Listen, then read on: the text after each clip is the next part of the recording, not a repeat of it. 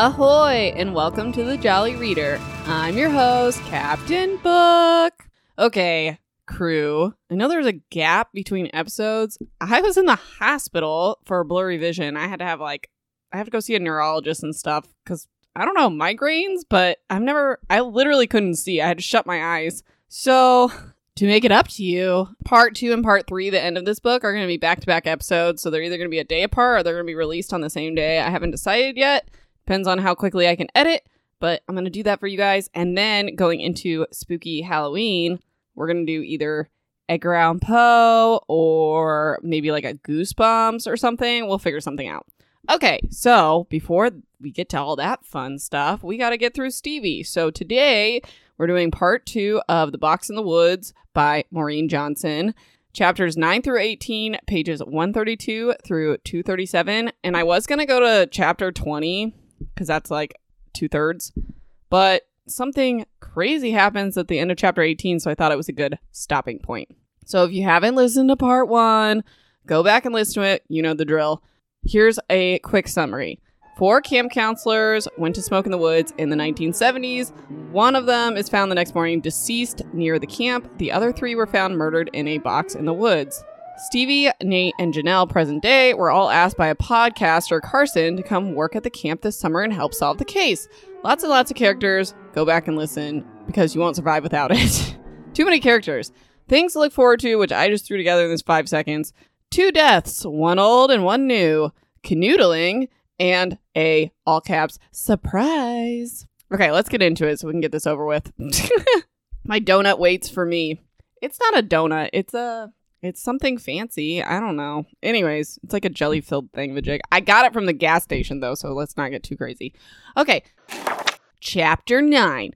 This is present day. Stevie, Nate, and Janelle are all talking about possible motive for the 4 camp counselors.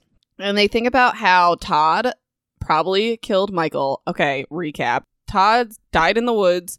His dad's mayor, and he probably hit and run Michael, who's the younger brother of someone. Hold on, I have a chart. Michael's the younger brother of... My goodness. Drum roll. Paul, who also works at the camp, who we see present day. Okay, this is already confusing. But anyways, they said it would be strange, which I agree with this, for it to be a revenge killing over Michael to kill like 3 other people, not just Todd, especially because Sabrina is like goody two shoes, whatever. Also, whoever did this came prepared to mimic the Woodsman, which is that serial killer. So they had the red rope and they wrote surprise with paint and whatever. Okay. So Nate goes to the little library treehouse that he's staying in, and Janelle and Stevie go back to their cabin. Stevie's looking at an excerpt from a book about Sabrina. She's the one they don't understand why she was out in the woods, which I already explained. Like, she obviously had a crush on... I need my thing. I don't know anyone's names, because she had a crush on Eric. Whatever, we know this, because we saw the backflash at the very beginning. Okay, so they explain Sabrina as a good student, goody two-shoes, etc., etc. We know her ex-boyfriend, Sean, but they dated, like, all through high school. And Sabrina tells us in the first chapter they break up. It wasn't great, but we don't have any details over it. But Sean also works at the camp. And I don't know. Obviously, he's suspect. But he was a good student, but not as good as Sabrina. General motive, like, whatever. That's his ex-girlfriend. We got it. Watch 1 episode of True Crime. Okay, side note. Sabrina's sister, Allison, was 12 when Sabrina was 18. Not sure if that matters. Just throwing it out there to be thorough. So Stevie and Janelle go to bed. So after Stevie falls asleep, they explain it like Janelle has headphones in, blah, blah, blah. Okay, so after they go to sleep, Stevie wakes up to Janelle screaming her name, and Stevie looks up, and in about 4 feet above where she's sleeping, like above her bed on the wall, is painted the word surprise. So they're like, oh my gosh, this is like the truly devious letter projected on my thing at school. Oh my gosh, writing style. We're bringing all back to the 3 books we suffer through. I'm snarky today. Okay. July 11th, 1970, 9:30 p.m. Okay, this is from Patty's perspective. So Patty is the one that owns the bakery present day, and she was the one that was on house arrest that like told the others or told the police that the others were missing. She's the one with survivor's guilt. Whatever. She's like one of our main characters. So this is the night that her boyfriend Greg died. I'm sorry. I put on here in my things to look forward to 2 deaths. We already knew he died. Well, this is one of them. So here we go. We get details. So they're at the football field. Like all her friends, they just like meet up at the field or whatever. She says her dad's watching because like the parents are all nervous, but they know the kids need to like talk about these murders, whatever. This is like a couple days after the camp counselor people died. So they're at this football field and all the friends are speculating like who could have murdered everyone, blah, blah, blah. So some people are saying it's a drug deal gone bad. So they're trying to figure out who Eric's supplier was, which is reasonable, but like the drugs weren't taken, but also the supplier would know where they were, et cetera, and that Eric was picking up the supply that night. Just saying. So anyways, Greg, this is Patty's boyfriend. He used to be like the dealer, I guess, and he also like knows who the supplier is, obviously. And they ask him like, who's the supplier? Could this person be responsible for this? And he says, that's not who did it. Like, and he gets aggressive about it. I'm gonna be real mad if Greg was the murderer because he's dead now. Stupid. So anyways, he gets up to leave and Patty follows him and they like get in a fight and she's like calls him out for hooking up with Sabrina and cheating on her. Cause remember, like, Sabrina told Patty, your boyfriend kissed me or came on to me or whatever.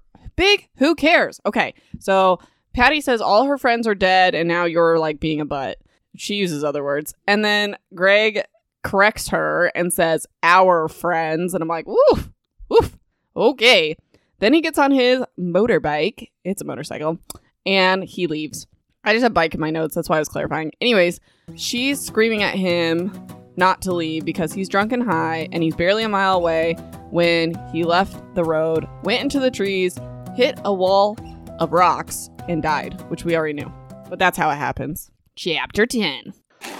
Really sorry this is a short episode, but you get this part 3 right after this, so it'll be worth it. Anyways, Chapter 10. Janelle and Stevie are investigating the paint that says surprise, and Stevie thinks someone's been reading about her Ellingham case because the Truly Devious letter was projected on her wall, and she's all famous, but she can't afford a car. Okay. The cabin door was locked, and the windows are bolted shut, etc., so no one could have gotten in while they were sleeping, plus they would have heard it, plus the paint dripped on the floor behind the bed, and before the bed was pushed against the wall, so it had to be there before. But how does paint do that? Which, like, side note, ding!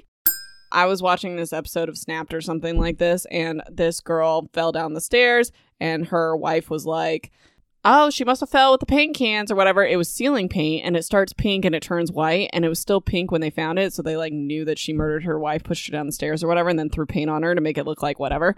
Okay, long story short, there is paint that exists that changes colors and stuff, but they're like not having it in this book.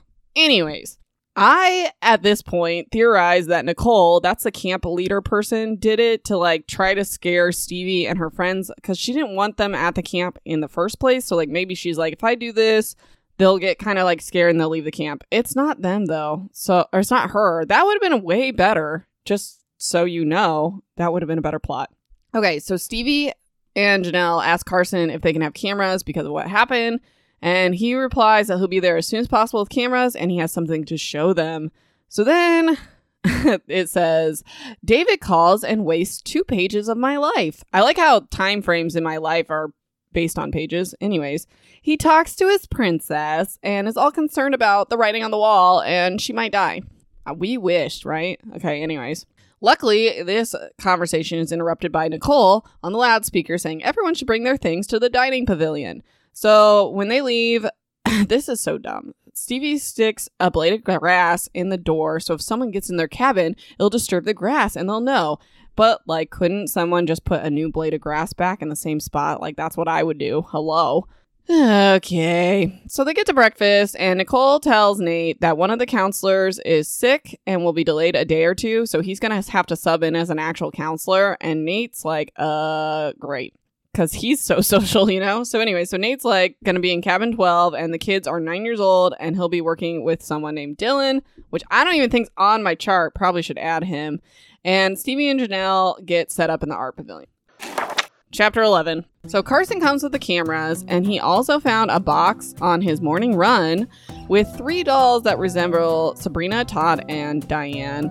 And written on the lid of the box is surprise. So it's supposed to make it look like the box in the wood and how the bodies were found. And basically the conclusion is that someone knew about Stevie coming and they had to have put together this box before Carson made that really awkward announcement at the library room reveal, because this would have taken planning, and the doll's clothes were handmade, and it has the Camp Wonderfalls logo was painted on it, etc., etc.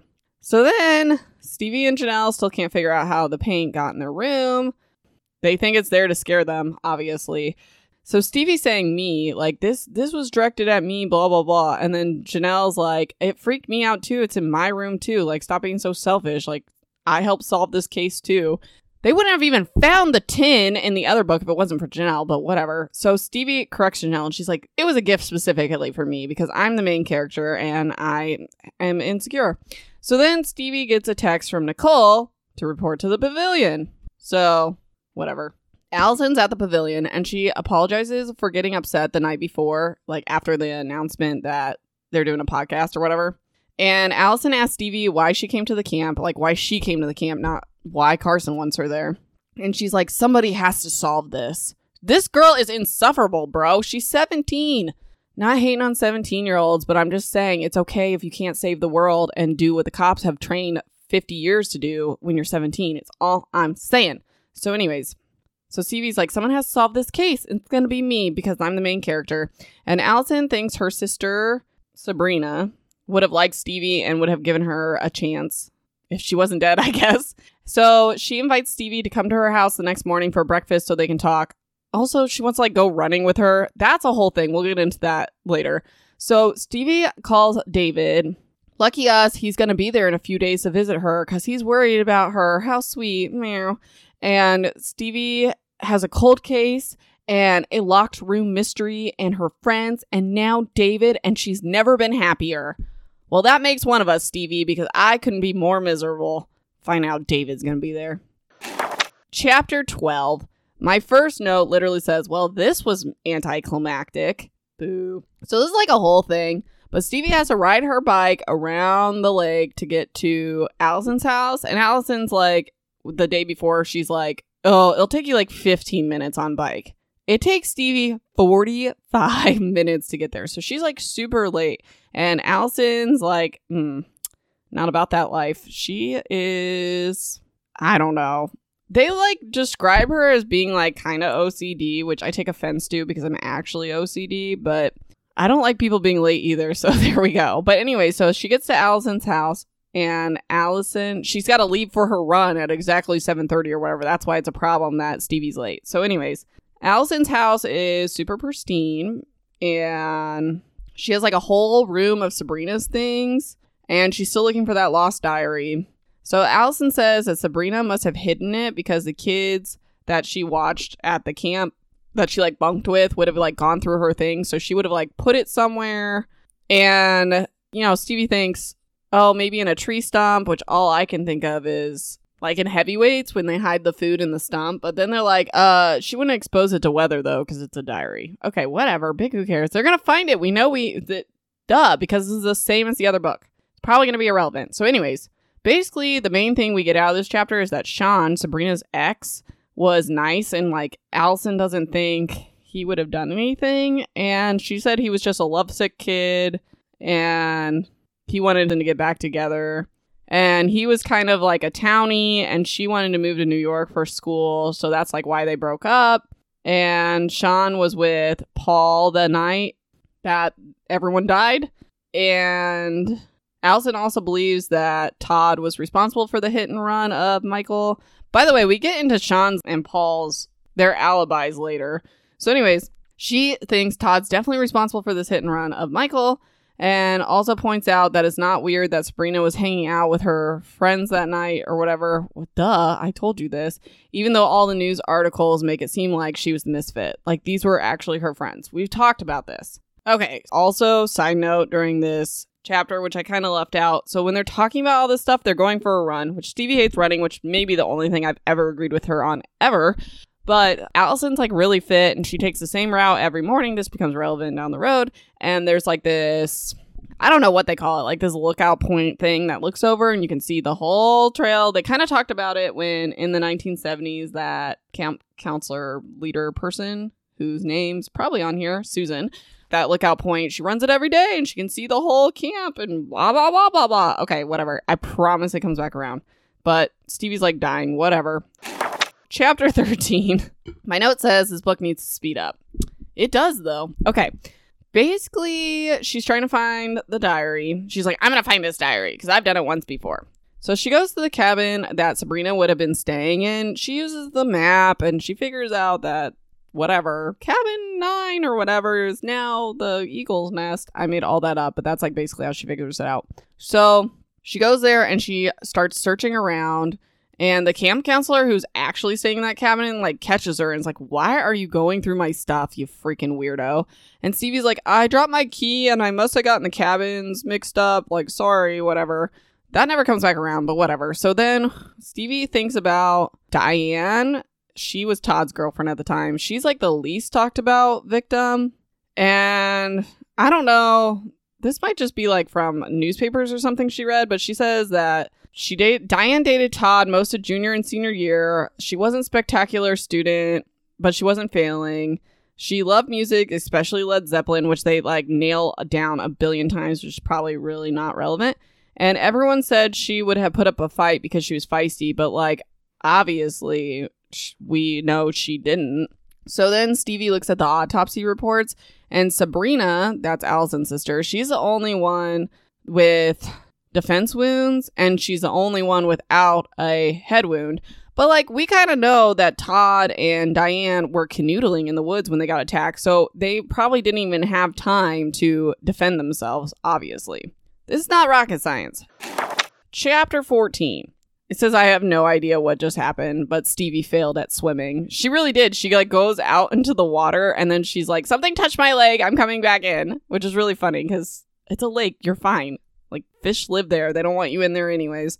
So Nate brings up that he was apparently a competitive swimmer at some point. And she's like, there's still things to learn about my friends. Not relevant. So anyways, they're like kind of making friends with the other counselors. Not that good of friends though, because I don't have names for any of them. But anyways, they're like talking about how you're not allowed to jump off a point 23 or you'll be kicked out. It's like, whatever. But people have done it. Dylan, the roommate, Nate's roommate, bunkmate or whatever, he said he did it last year. Whatever. Big, who cares? So Stevie asks about the murders and if anyone like talks about them. And this girl's like, yeah, it was done by a serial killer in the 70s called the Woodsman and he was caught.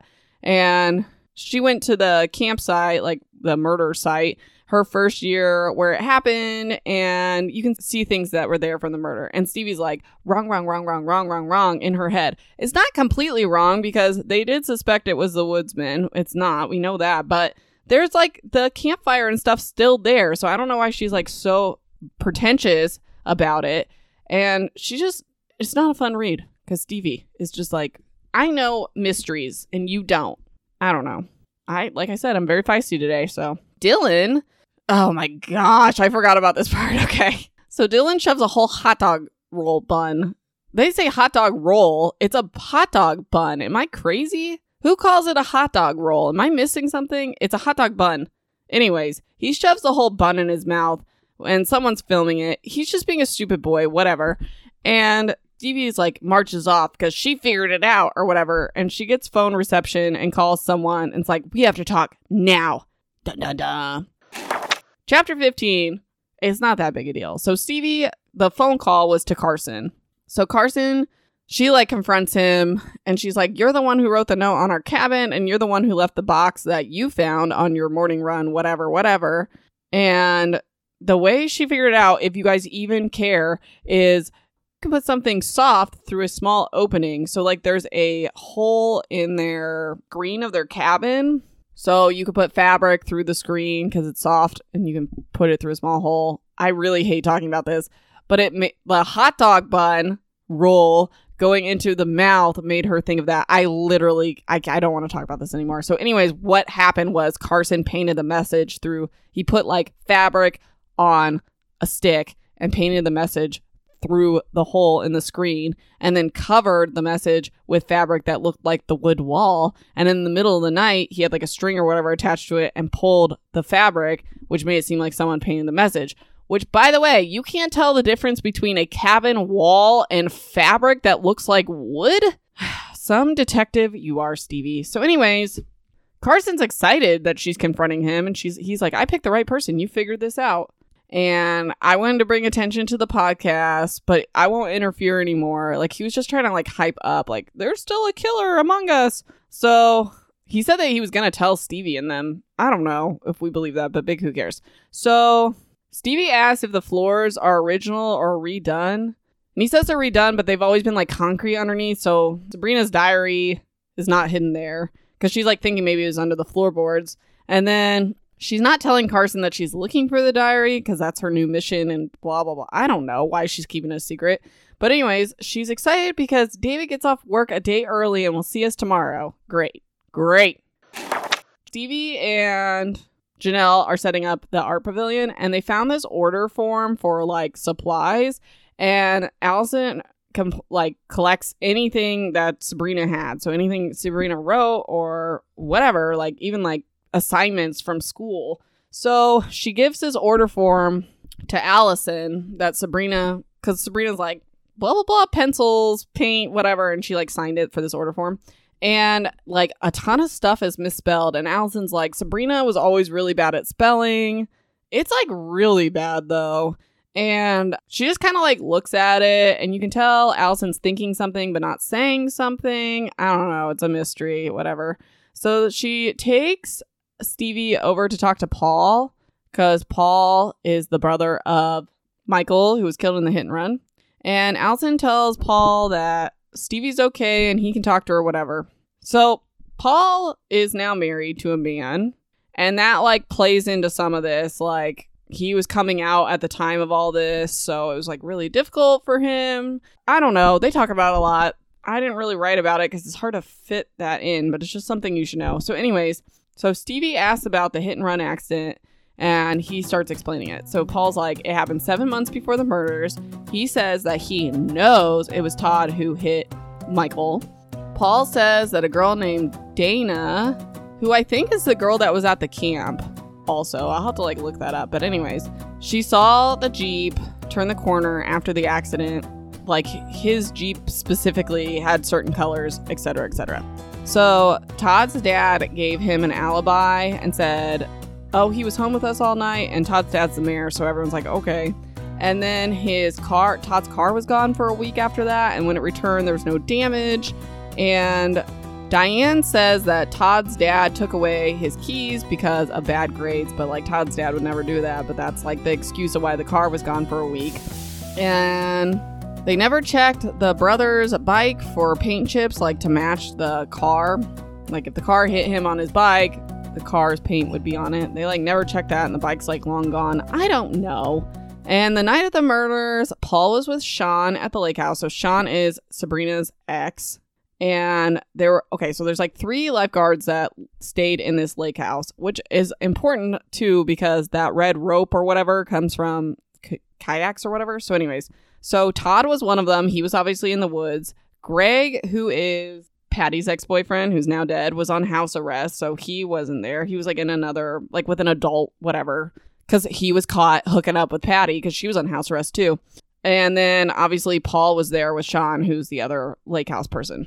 So the neighbors were at Paul's family's home, so that gives like his parents an alibi. And there's like people that saw him going back to his cabin and stuff, giving him an alibi. I don't know, whatever. So Stevie asked Paul what he thinks really happened, and he said that this seemed personal and like local because it's hard to find a drug spot like at the right time. Like, how would you know that these kids are going out there to collect this weed or whatever and where it's at? Because people knew that Eric was getting it, but they didn't know like where he was stashing it. They just knew it was in the woods. And it's like whoever was providing the drugs would know, but okay. Chapter 17, the biggest of Who Cares? This is a really big Who Cares chapter. So the kids show up at the camp, and Nicole specifically tells Stevie not to leave because she has a job to do. So then Stevie gets a text from David, and she leaves. Stupid. So he's staying at this like campsite nearby. So like the lake's an hourglass. She's on one side, then there's a little channel, and he's on the other side at this like public camping area, whatever. So they go over there. They take 2 hours to set up his stupid tent, and then they like it hints at them having sex. I roll like, who cares? So then they literally only have a physical relationship. We've been over this before. So anyways, Stevie returns to camp in time for roll call at bedtime, like she never left, blah blah blah.